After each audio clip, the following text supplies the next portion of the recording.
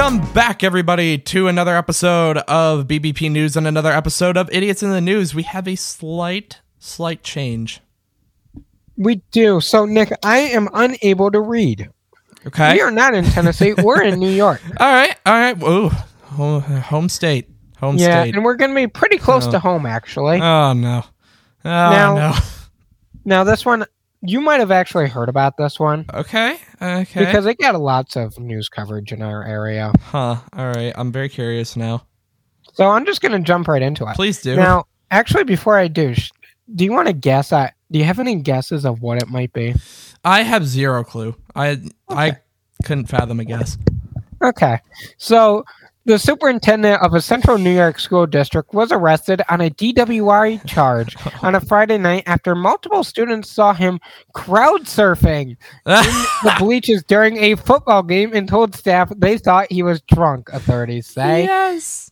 Jason Thomas, superintendent of the Baldwin School District in Onondaga County, drew attention after spectators for his behavior at the Baker High School game on that Friday night, cops say. Students reported the possibility drunken surfer to district staff, and the district staff relayed the information to police authorities.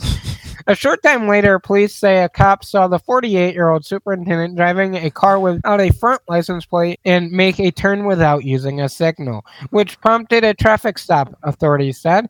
Thomas allegedly failed field sobriety tests and was arrested on a number of traffic violations. Wow. He was released on his own recognition and is due back in court later this month. Information on a possible attorney for him wasn't immediately available. A board member did tell the news station, though, that he is on administrative leave with pay. And then ultimately he was let go, quote unquote, from his superintendent position while on leave collecting over $100,000 in a salary. Okay. Huh. You know, I want to say I heard this vaguely. I think I heard it more in passing than anything else. That is insane. You know, Nick, I got to tell you something. Do you remember the day when we were watching the local news and a story came on and I abruptly, quickly turned it off? Oh, yes. That's why. Yeah. That's why. Oh, wow. Oh, wow. Yeah, no, this one's pretty bad. And, you know, I'm honestly really surprised you didn't hear more about it because people became so more outraged about him getting over $100,000. That's $100,000 in the span of like 4 months, and then was fired. $100,000 while not working, while being on administrative leave because you got drunk, were crowd surfing at a football game, and failed a sobriety test.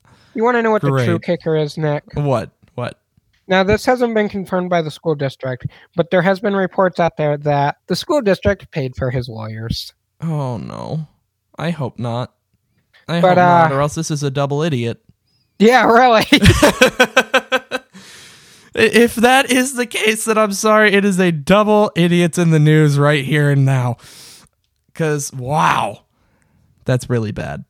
But that's a very special, close to home idiot. That hurts. I know where this is, and that scares me.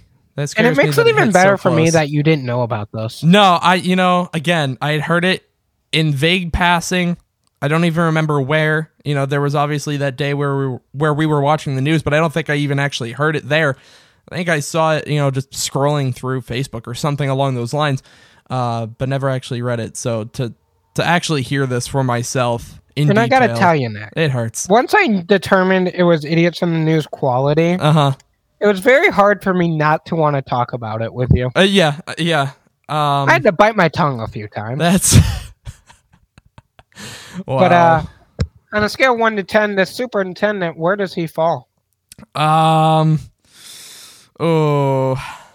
If this was a confirmed double idiots, we'd be looking at a possible 3 10s in a row, or maybe a 9, somewhere in that. With the current circumstance, it's unconfirmed. It's still really bad though. With what we do know, I'm giving it an 8. An 8? Okay, An that's 8. respectable. Yeah, that I feel like that's a good score for this. So next week, Nick, we're going to be back in Massachusetts. So another one relatively close to home. Yeah, we're not going too far. We're not straying too far off here.